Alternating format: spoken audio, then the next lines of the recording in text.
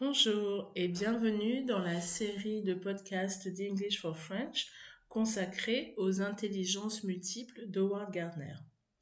Aujourd'hui, je vais vous parler de l'intelligence kinesthésique.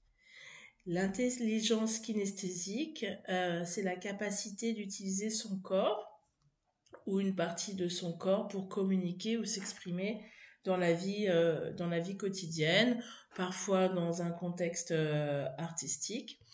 C'est une intelligence que l'on retrouve chez des personnes qui doivent faire appel à la motricité fine dans leurs activités et qui, pour apprendre, manipulent des objets ou font du sport ou utilisent tout ou partie de leur corps.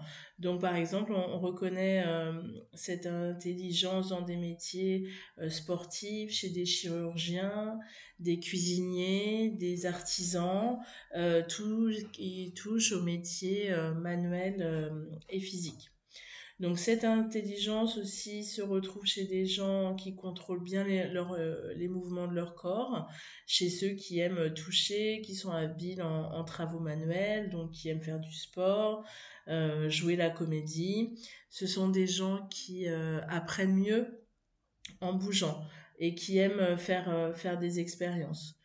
Donc en classe, ce sont des personnes, en classe ou en réunion d'ailleurs, hein, ce sont des personnes qui au bout d'une heure trente de réunion ou de cours, commencent à vraiment s'agiter et sur leur chaise et ne pensent plus qu'à une chose, c'est se lever ou sortir.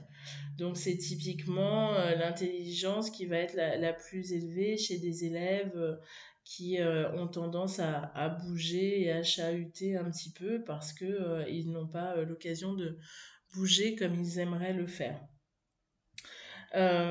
Donc c'est vraiment une intelligence que l'on retrouve chez des gens qui s'épanouissent dans les activités sportives et théâtrales par exemple, et en termes d'apprentissage, ce sont des personnes que l'on va autoriser à bouger euh, et à faire des activités manuelles de manipulation, etc.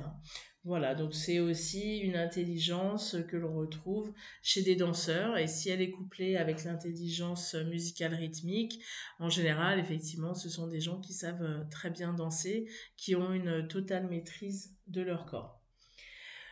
Je vous remercie de nous avoir écoutés. Je vous donne rendez-vous une prochaine fois pour parler de l'intelligence verbale linguistique. À très bientôt.